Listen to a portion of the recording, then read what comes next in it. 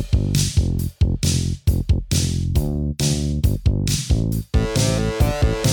got you into a Remington party. What's my thanks? It's on the hallway carpet. I got paid in puke. Lick it up, baby. I got paid in puke.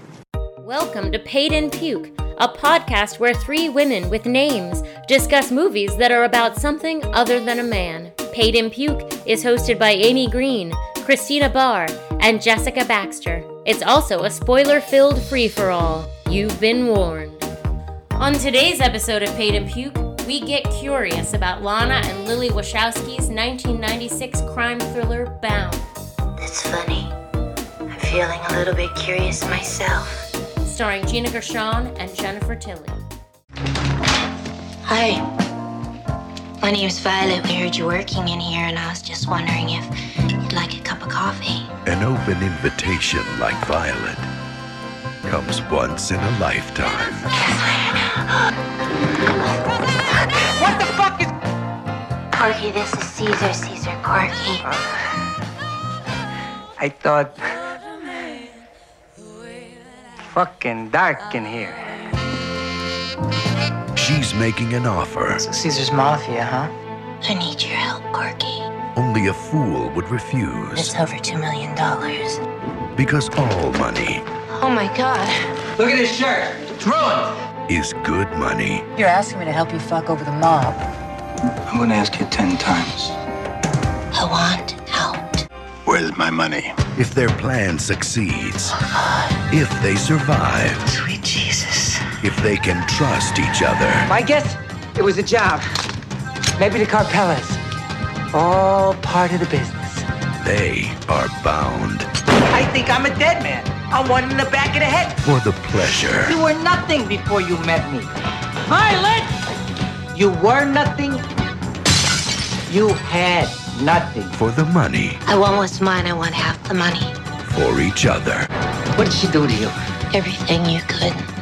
Bound. You guys ready to talk about Bound? Oh, yay, yes. Cool. Guess what year Bound came out? The year of our Lord, 1996. The apparently momentous year in filmmaking. And it was written and directed by Lilly and Lana Wachowski, as they are now known.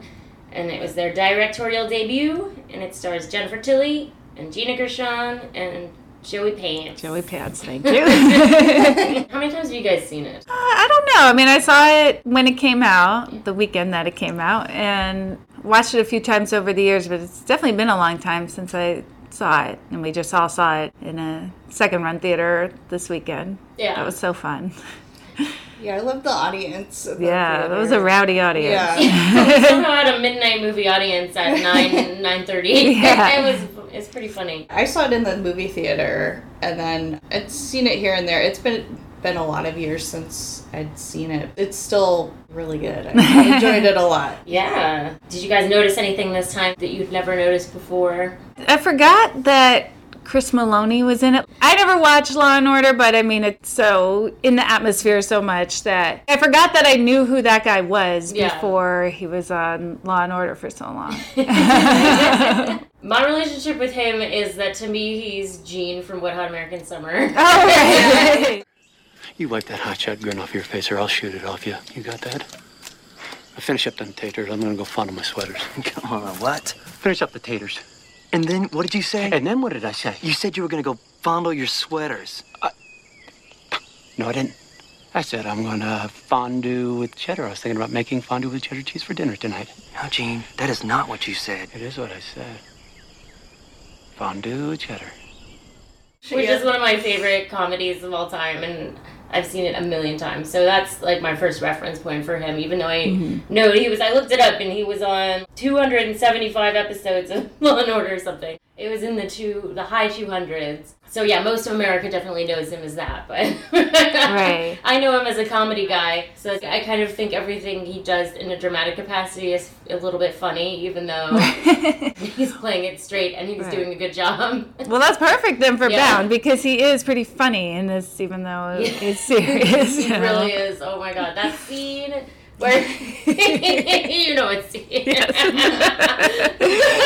I'll have whatever Violet's having. I'm not drinking. Neither will I. Gino, glad to have it, right? It better be Jerry. And I'll have whatever Violet's drinking. I'm not drinking. Oh, well, then neither will I. No, I'll have a Tanqueray and tonic. Caesar, 2 TNTs. We've all known that guy, I think.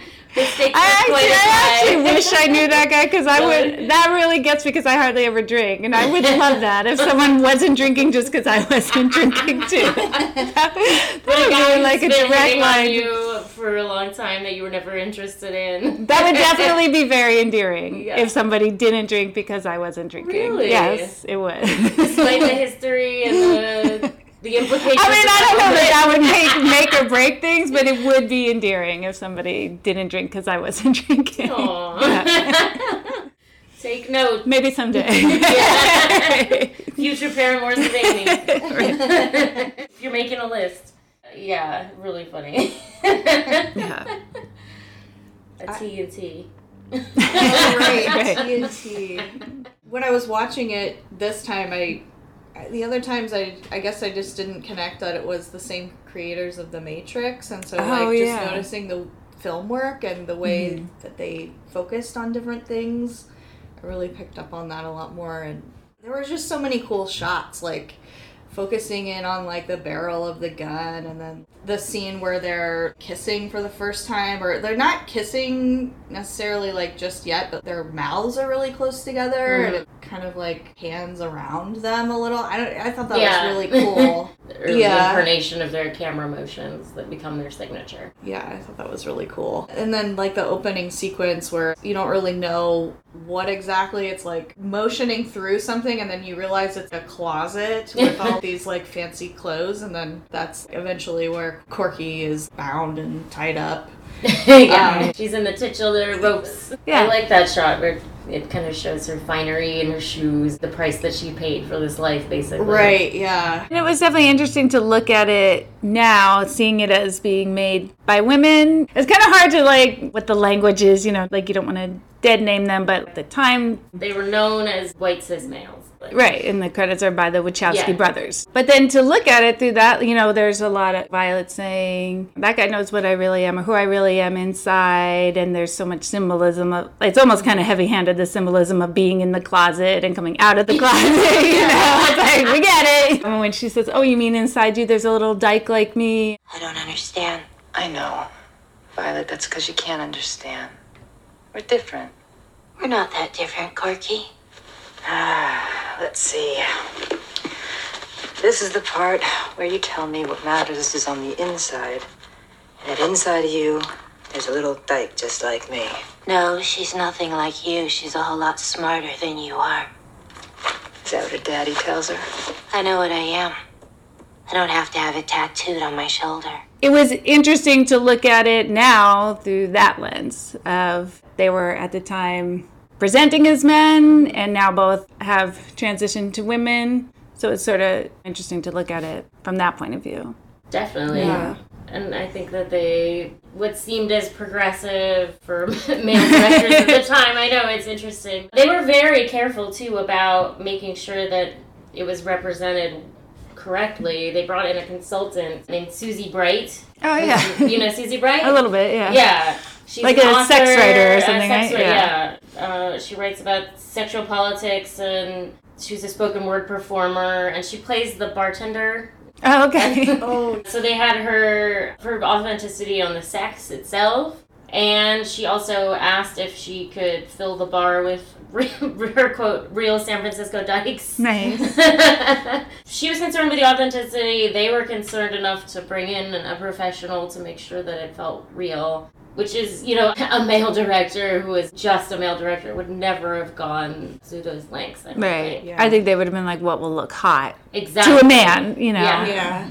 They'll be like, who cares about the authenticity? Right. I also learned an interesting fact, which was that Dino De Laurentiis was producing the film, and Jennifer Tilly had a conversation with the Wachowskis about the sex scene, and she was saying, well, we'll get naked for you because I know that you'll take care of us, but we're worried that once it's out of your hands, they'll change the editing and they'll make it more male-gazy. And the Wachowskis were like, we're concerned about that too, so we'll shoot it all in one shot. So that there's no coverage for them to fuck with it. And that's so hard to set up one shot. It seems when you're watching it, you're like, that's an amazing trick shot. There was politics behind it too, which I really appreciate. It's so hard to set up a single unbroken shot, and then especially for a key scene like that. And they only had to shoot it 8 times, which is amazing. This was their first movie they directed, and they were able to get a complicated shot like that in 8 takes. That's amazing. And even then, you only can use one of the takes. It's not like you can splice them together. If it's an unbroken shot, it's the one take. So I appreciated that.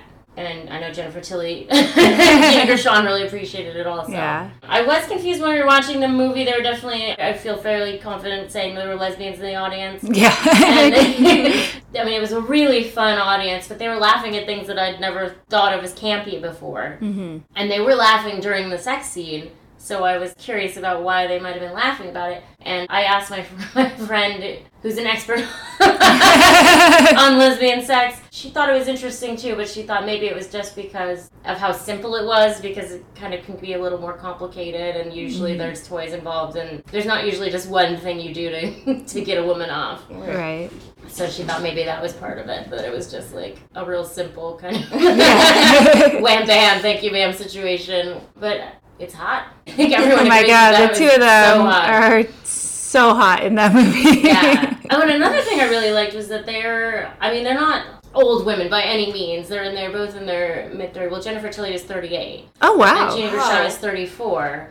And again, I feel like a cis male director would have been like, well, they have to be in their 20s, or no one's going to want to see a bunch of old broads banging, you know. But even though they're both goddesses, like, to even consider them as the leads was going above and beyond what would normally be done. And then to show the sexuality of these women in such an empowering way. I loved it. Yeah. I read this article, the Entertainment Weekly article, and Gina Gershon said that her agent told her you should not do this movie, and she felt really strongly about doing it, and she's like, this is a movie where I'm the hero and I get the girl. And like, why would it do that? Agent's argument. Right. I don't know. I guess she thought maybe it would pigeonhole her or something. I don't really know. But she is really proud of this film, and Jennifer Tilly as well. I was trying to think about whether I'd seen lesbians in movies before this. I don't know. I can't really think. Like in 1996 when I saw it, there weren't that many. Maybe like Henry and June I'd seen that. And that was like kind of a lesbian love story, one part of it. I don't know.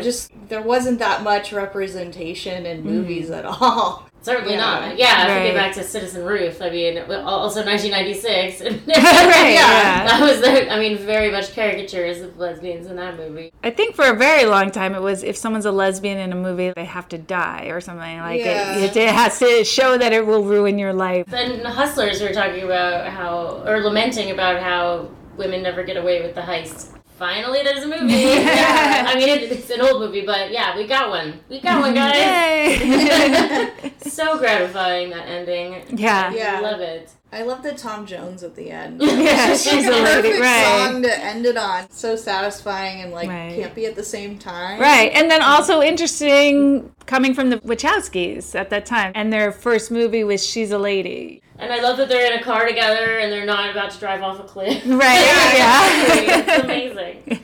They're going to go have their great life together. Yeah, they got the money. They didn't even have to split it with, now, what's Joey Pants' name? Caesar. Of course. Yeah, how can I forget? Caesar. I love Jennifer Tilly's voice. It's like such a breathy... amazing. Yeah. Come talk to me all the time. Yeah. I will change my name to Corky just to hear you say that. Oh, I know. Is she an option on oh my God. Imagine that. Her giving directions. I would love that. Like, take a ride on 47. You did it pretty well. I I guess I'll record your map thing for you. And then Gina Gershon also, she said she started like boxing before the movie to get ready, and she had just done Showgirls. So she had been dancing a lot, so she was very in shape for it. She was trying to channel like a Brando, Robert Mitchum kind of vibe for it. And I think that really worked. I don't know. That's totally like the tank top that she's always... Yeah. Like the scene where it's after the love scene with her and Violet, and she's all happy the next day, like in her truck and the tool belt. A little spring in her step. Getting I don't know. I thought that was great. It's funny that her agent let her do Showgirls and tried to talk her out of bound.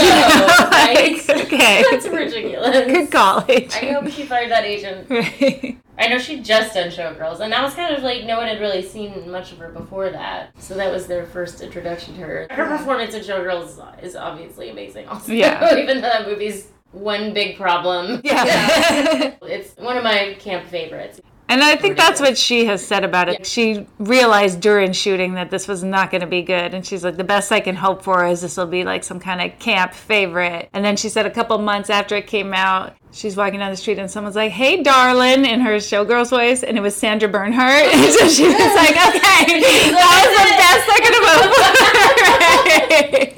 I know, right? That's awesome. If you get the Sandra Bernhard seal of approval for your camp performance, what more can you ask for?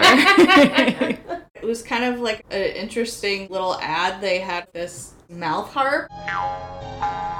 They call it jaw harp or something? It's called a Jew's harp. Yeah, I think it's called a... Yeah, I don't want to say it, but I think it is called a Jew harp. I don't know why. That's what the article I read said. I don't know if that's bad or what. I know, I think it can't be good. There's not... The Jew's harp, also known as the jaw harp, mouth harp, Ozark harp or Jew's harp, is a lamellophone instrument. This instrument is considered to be one of the oldest musical instruments in the world. Despite its common English name, it has no particular connection with Jews or Judaism. This instrument is native to Asia, among whom it is variously referred to as a jais kamuzu, literally, mouth camuse. The common English name Jew's harp is sometimes considered controversial or potentially misleading, and is thus avoided by a few speakers or manufacturers. She's been on recordings playing that. Oh, really? Does it do something besides just go boing? No, like she's played with Rufus Wainwright on a recording. So she really plays that instrument. Yeah. It is definitely an element of the movie, and it's definitely got like a prison vibe to it. Because when she's waiting in the apartment,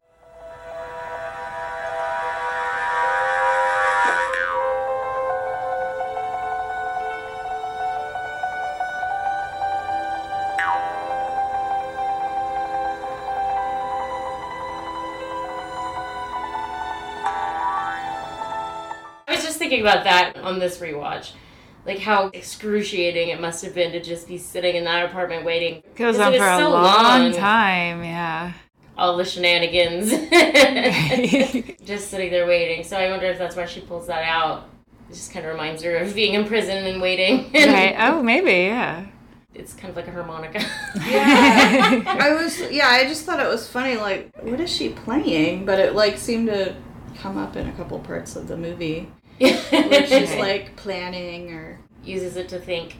Yeah. Help her. It Also, I feel like her brain. It's also always good to call attention to her mouth because her mouth is amazing. Oh, yes. That's I remember my friend James saying like her mouth is like the mouth you draw when you draw cartoons, kind of. You know, I mean, like, totally. or that's what he said. He's like, I love her because her mouth looks like the way I draw a mouth. You know, it doesn't look real. It is kind of unreal. I mean, Jennifer Tilly's lips are also really amazing. They're just these little plump, pouty Betty Boop lips.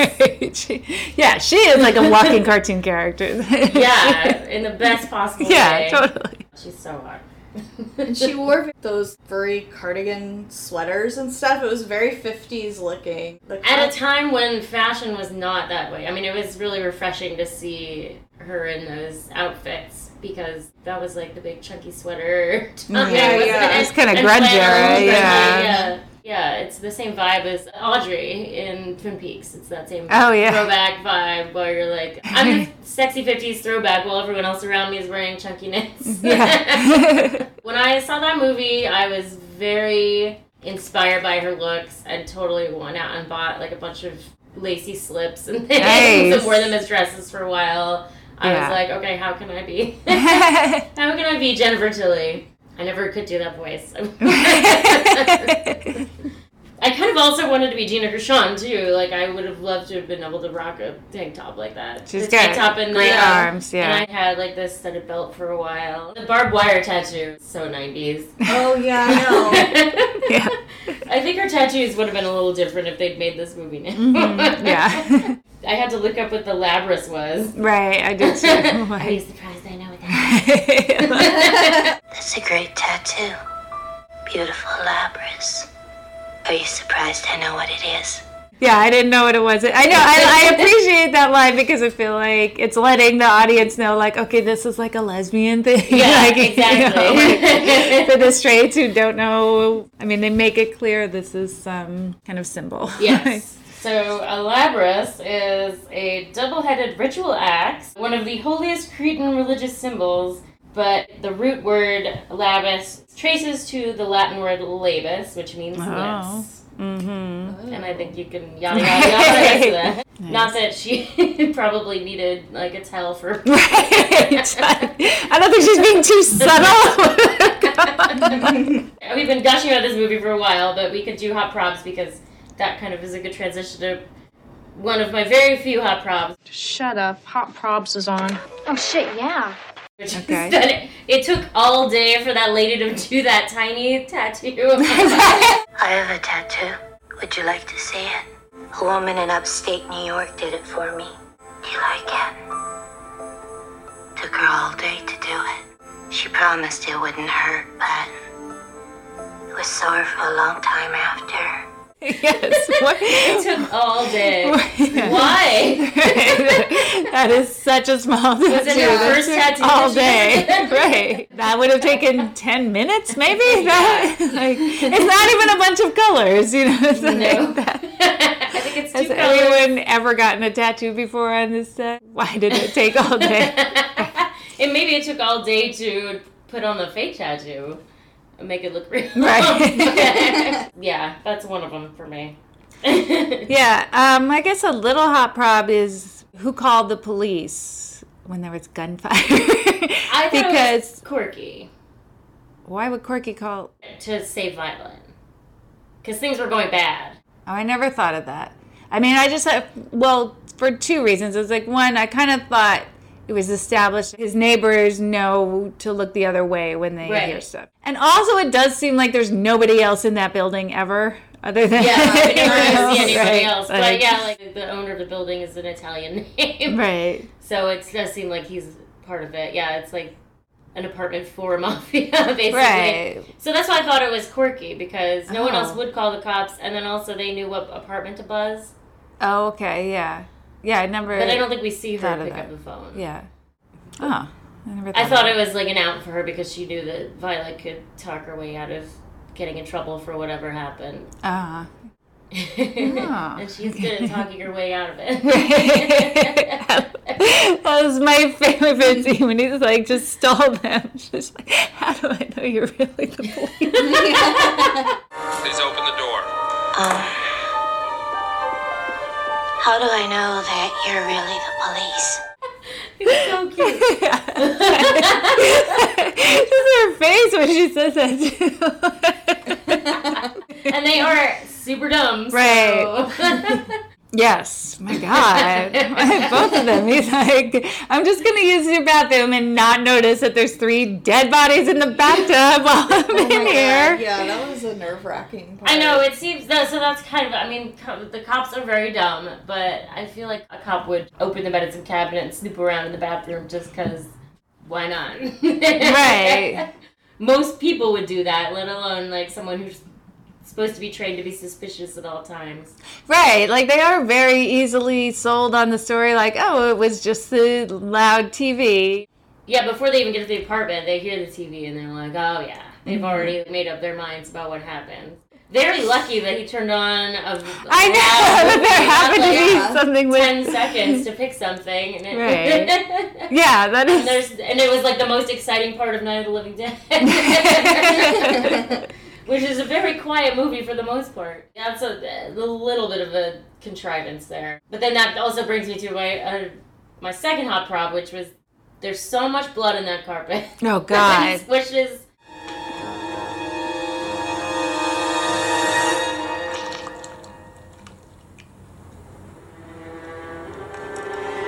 Is this a condo?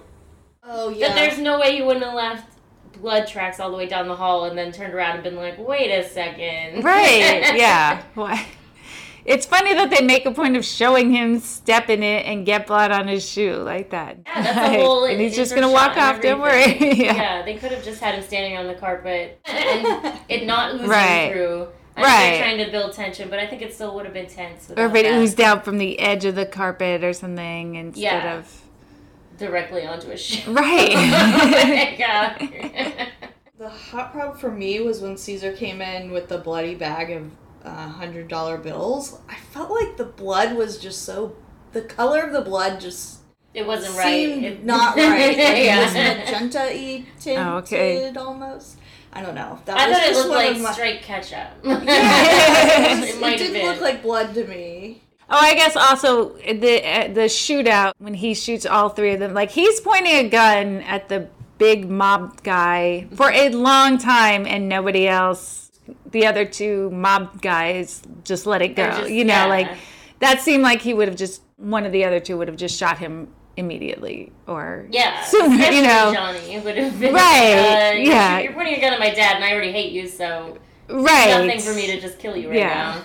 My dad will forgive me. Right. Yeah, like why would we not? I loved when he took all of the dollar bills and ironed them and one by one strung them on the I do really like that. Yeah. Cool. Like it was unreal. Yeah. He hung it up. He what? To let it dry.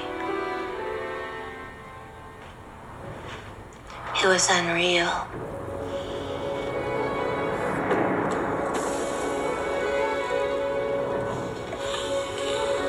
Hundreds paper clipped everywhere like leaves. Such a filmic You're going to have to try to do your Jennifer Tilly. Right. And then how Johnny's like, I want you to admit that it wasn't a lot of work. Right. I know. That's infuriating. That is kind of perfect. That conversation is pretty well written. Oh, come on, I just want to know one thing. Just one thing after he made such a big deal about it. I bet it wasn't such a big deal, huh, Caesar? What's that, Johnny? The money. I bet it wasn't nothing to make it clean after you made such a big fucking deal about it. Johnny, what'd I tell you? It's important to me, Pop. It's a simple question. If you just answer the simple question, that's the end of it.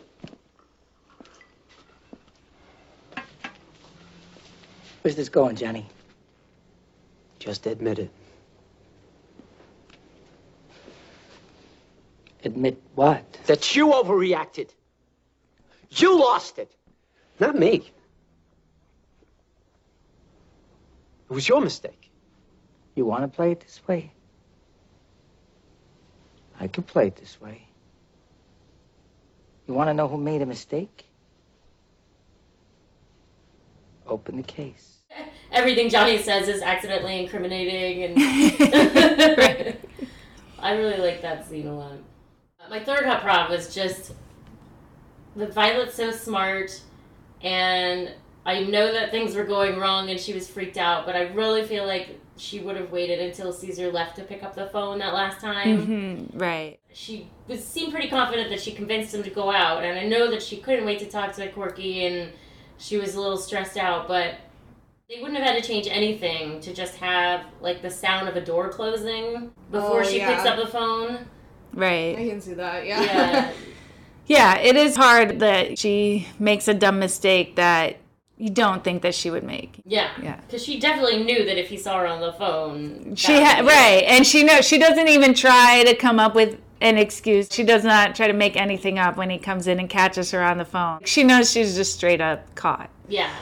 I really think she would have waited for him to leave the apartment altogether. Right. It just bothers me because she's so smart otherwise. Right, because then later it's very very smart when she calls him and says, if you want to survive, you better pretend I'm Gino. Hello? Hello, Caesar. This is Gino. What? You're blowing your only chance, asshole. Act like I'm Gino. Holy Christ, we've been worried sick about you, Gino. Good boy. It's Gino. Where the hell is he? We were in a car accident, They were in a car accident. but everybody's all right. Everybody's all right, just bruises and shit. Unfucking believable. Yes, You know, exactly. that was very clever. I remember seeing that the first time. I'm like, that was really smart. I would never have thought of that. You're blowing your one chance. I was surprised how much I remember, how many beats I remember, because it's been a long time since I saw that movie. The line punctuations. Right. Yeah, I always remember being tickled by him going, just bruises and shit. He's so hammy in this movie. Yeah, it really is. Yeah. Oh my God. Fucking dark in I here. know, oh my God. Fucking dark in here. And he delivers every line like that. 18 fucking years. You know, he did time himself. 13 fucking years.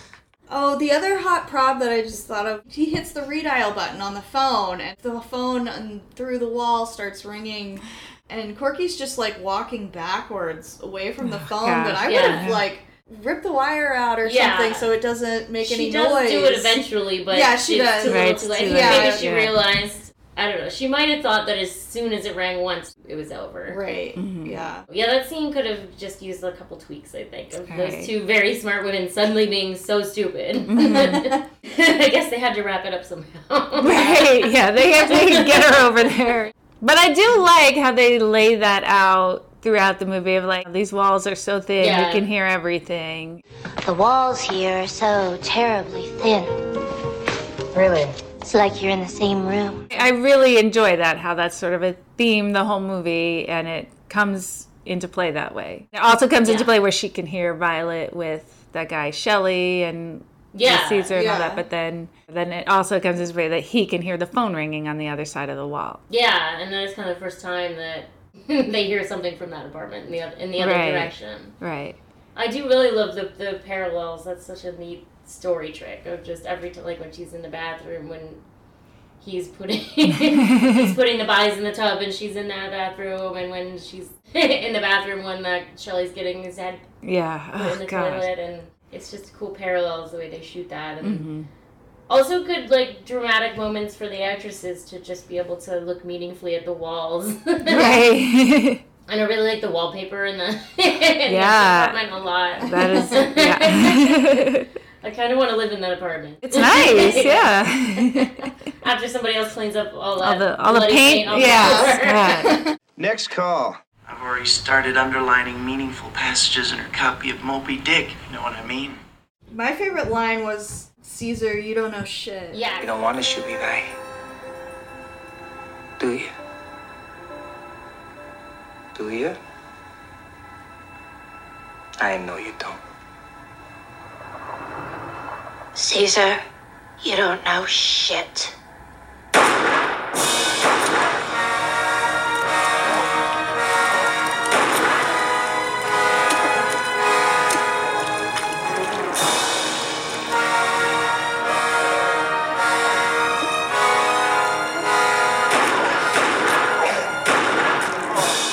Yes. Yeah. She just like shoots him.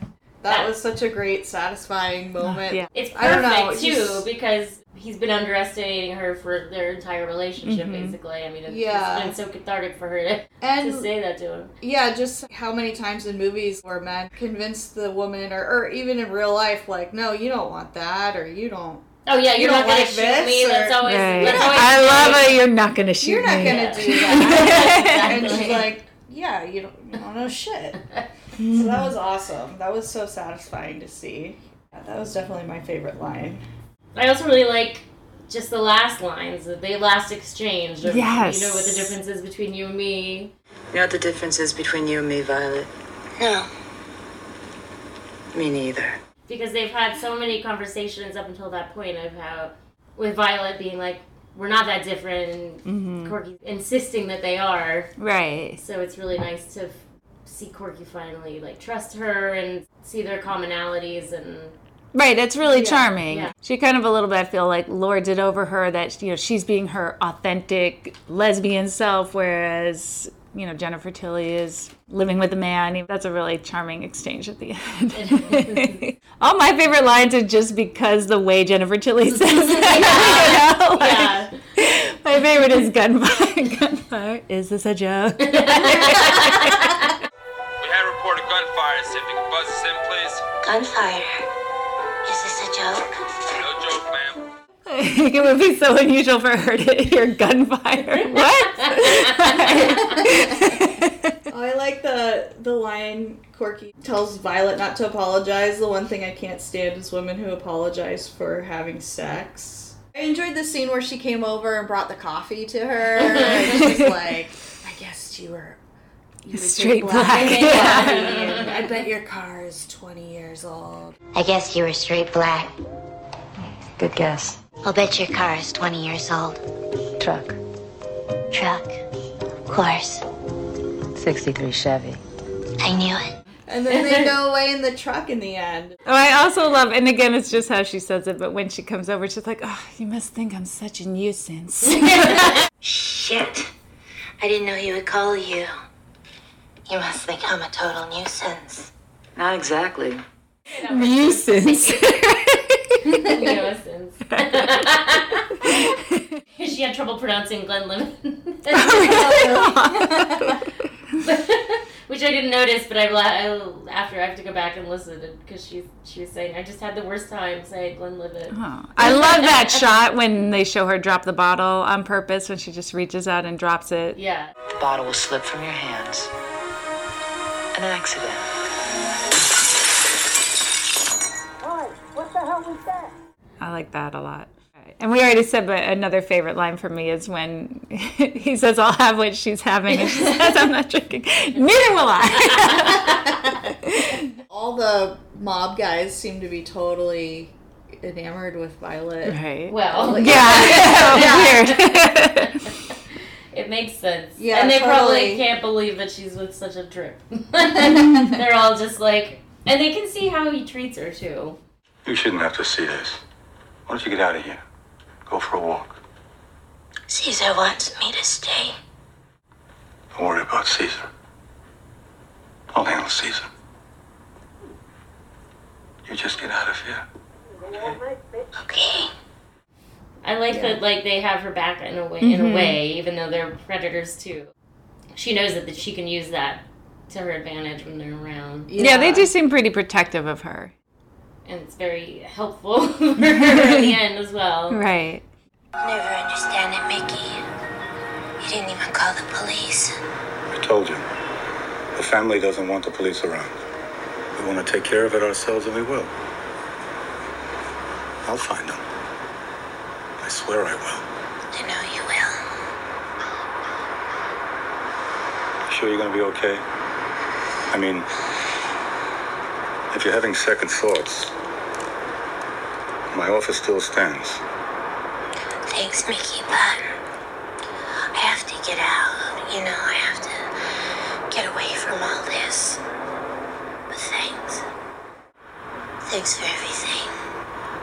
The conversation where Corky's all salty because she heard Violet with Shelley, and she's saying you were having sex, and she's like, it wasn't sex, it was work. That's what he's saying. They don't have sex with men. I don't. For Christ's sake, Violet. I heard you. Thin walls, remember? What you heard wasn't sex. What the fuck was it? Work. You made certain choices in your life that you paid for. You said you made them because you were good at something and it was easy. Do you think you're the only person that's good at something? That's a really great conversation, showing their perspectives, and even though Corky isn't sold in that moment, I feel like, you know, it resonates with her and she thinks about it for a long time, and that's how she's able to come around in the end.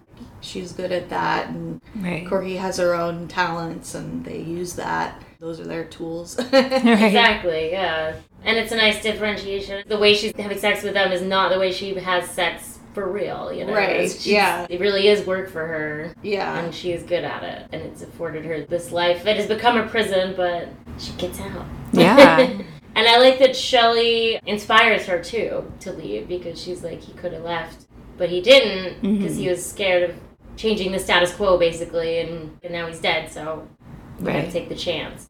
I kind of wonder if Violet would have, if that was like a true love thing, or would Violet just go on to the next person, or I don't know. I just really want to know what happens. Like, would they be together forever, or They seem pretty well matched. I don't know. I felt pretty good about that relationship. It wasn't like the end of Say Anything or something. Oh, God. They're gonna pick up in 6 months. Right. I really feel like they had a Yeah. lasting connection. Yeah. Those experiences, too, kind of brought them together. I would like to see a follow-up to that, though. That'd be great. Maybe they should make a sequel now. Yeah. That would be awesome. And plus, they could do so much with the de-aging technology. Like, it must not be that expensive, because they use it all the time They now. do, Where yeah. basically, like, we have young Robert Downey Jr. forever. So they could totally make a movie where it showed the adventures of Oh, were they actually like CGI? Basically, they use footage from old movies.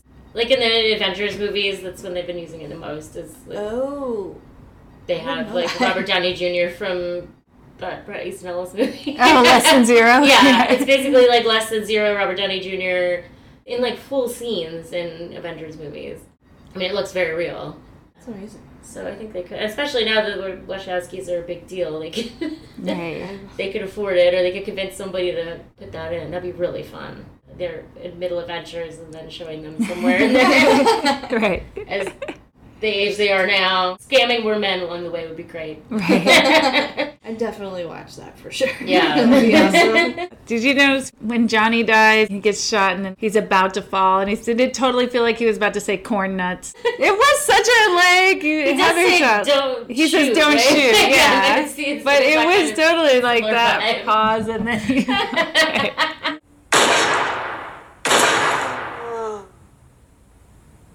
Don't shoot. There's some Heather's influence on this movie. Probably unconsciously. It's just in the zeitgeist. I do really like that as a scene of Caesar's brutality, of him just like yelling in Johnny's face when he's dead. Like, who's the dead guy now? I'm a dead man, Johnny. I'm a fucking dead man? Guess again, Johnny. Who's the dead man? Who? Who's dead, fuckface? Who? Who? I can't hear you, Johnny. Guess again. Take another guess, Johnny. Take another fucking guess. It's kind of funny. It is pretty funny. As fucked up as it is. Yeah. It's all bloody, but yeah. He's so over the top, but in a believable way almost. It's- Yeah. What else does a suicide need, huh? Now, if you'll excuse me. Well, I just have to talk about that one shot that I loved so much when it follows the phone cord from one phone to the other, and the camera makes the little loop because there's a knot in the cord. That is really cute. That is, yeah. But we could do our lunchtime poll. Yeah, I think it's lunchtime poll time. So this is what's called a lunchtime poll. Our lunchtime poll today is, under what false pretense could Jennifer Tilly seduce you over to her apartment? Basically, what's your talent that you could help her with? Who wants to start? I would not be able to get the earring out of the drink. I think if it was, I bought something from IKEA and I can't put it together, can you help? Ooh, that's a good one. I'm pretty good at that.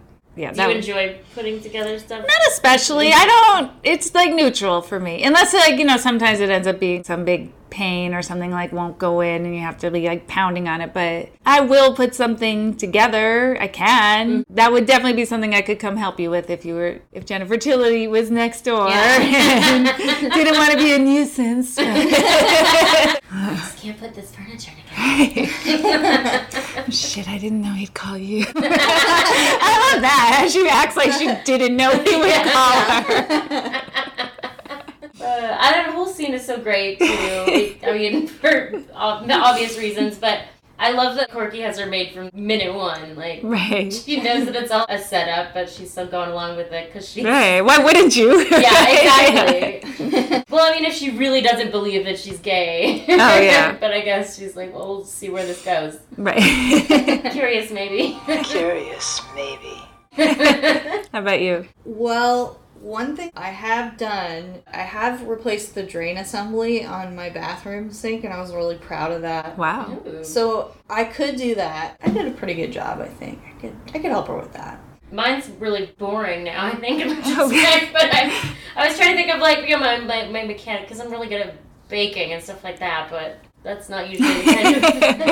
I need some help with this. I need some help baking. I'm really good at wrapping up cables. Oh! Yeah, that's... I learned how to wrap cables in film school, and I use it all the time, and I'm always rewrapping cables that my husband has thrown into a drawer, like take them out and wrap them up, wrapping up Christmas lights. Oh, yeah. Oh, that would be I'm good. really good at dealing with cables. That would be a good one. This would be so aggravating when they get tangled up and knotted. You know, there's so many of them and you don't know where they lead to. Yeah, I can see that. Yeah, that's a good one. That is a good one. Oh, good. I was see if it'll work. Yeah. We're all at these clusters of desks and all our computer wires. There's a long power strip that's like 3 feet long and there's so many cords in it. It's really annoying trying to figure out where I need to unplug my computer. Where is the plug? Where's it going? Yeah. Which outlet is it? What you want to do is you want to take some masking tape and wrap it around the part of the cable that's plugged in. Oh, and then that's a good idea. Say what it is. That's what it looks like behind all of our TV setup. Oh, nice. That's a hot tip. Oh, I should do that. Yeah. That's like one of the most valuable things I learned in film school is just how to deal with cables. You have a lot of shit to plug in. Oh, nice. How very. I read in the article, I'm like referring That's to the okay. Entertainment Weekly article I read, but it was such a good insight into the movie. Gina Gershon's mom was like, you were such a good actress, because I totally believed that plumbing scene. I guess she went into that and she's like, I don't know what I'm doing, but I'm going to look really cool when I'm doing it. Her mom was like really impressed with her acting, with the plumbing skills. That's awesome. Yeah. And that was really, really cool. That is some good insight. Yeah. She's like, I know you don't know how to do that. Yeah, that's such a great scene of foreplay where it's like the water is dripping down the pipe. And she's like just her standing legs in the directly back. behind Oh her. my Yeah. God. Those femme fatale legs. Yeah. Oh my God.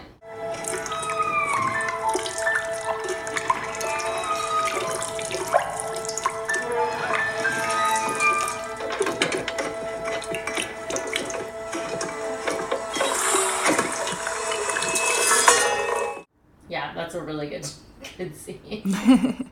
Joey Pants says that he improvised that handshake when he walks in. When he walks in, he's like, it's fucking dark in here. She uses the hand that she was right.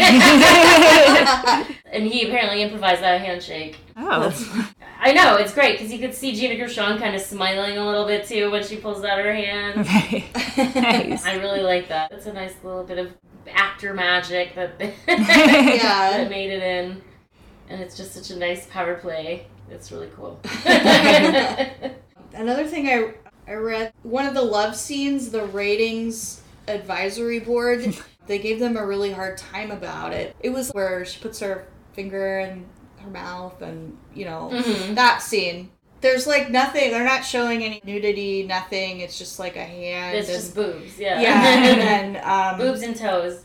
The Wachowskis are like, it was just straight up homophobia. They didn't want that scene in it. And they're like, so you are saying the girls did such great acting that you actually believe they're having sex? And they kind of admitted that was the reason they didn't want it in. But then the bed scene they were totally okay with somehow. The studio heads didn't want females having sex with each other on film. And it's just homophobic. Yeah, without a man present. Right, and they also got offered way more money to do the movie if Corky was a man instead.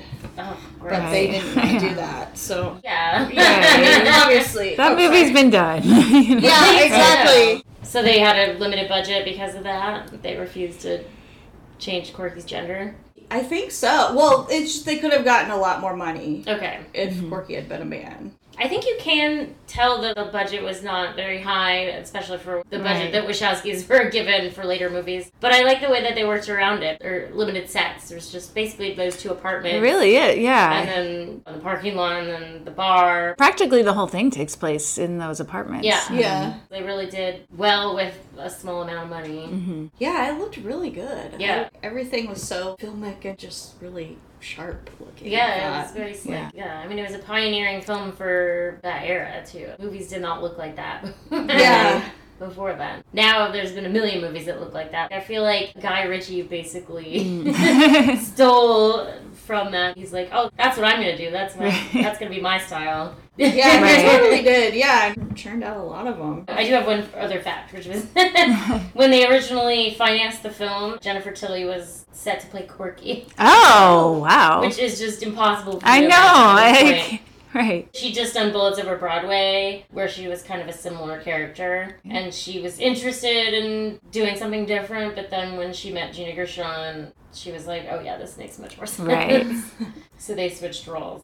I cannot imagine her as Porky, right? I looked up what her character's name in Bullets Over Broadway, because I was like, was her name Violet in that too? But it wasn't. It was Olive. Oh, nice.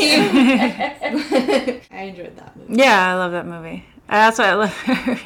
Going back to Cheers. She was on an episode of Cheers, and Dash loved her. Like, it was like almost borderline. Is this like sexual awakening for Dash? Because she was so funny on that episode. And he was like referencing it a lot for a while. She was like an old girlfriend of Sam's, and he set her up with Frasier. Oh, it was like Frasier was all down in the dumps, and he's like, oh, I know this good time girl. You know, this girl who's never met a man she didn't like a lot, and she goes out with Frasier, and Frasier immediately falls in love with her. It's so funny. She's so funny in that episode. We watched it like 4 times because she was just so funny. You've done your charity work for the evening.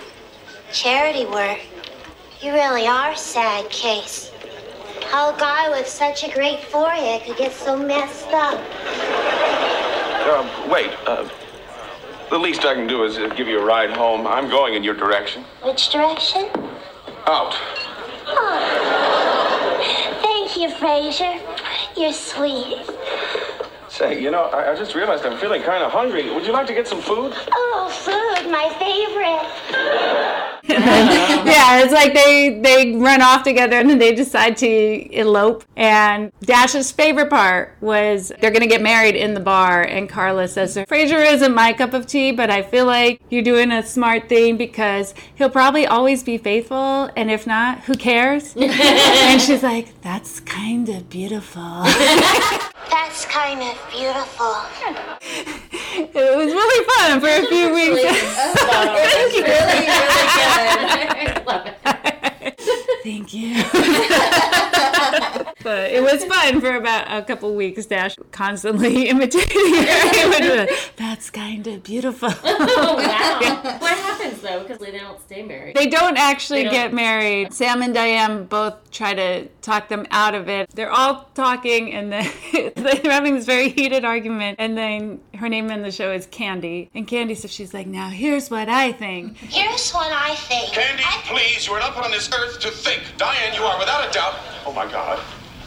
What have I done? What have I said? You said I wasn't No, I know what I said. And so he kind of realizes that they're not a good match, you know. Nothing really happens, and he feels really bad about it, but they're like, maybe you guys want to get to know each other a little more before you get married.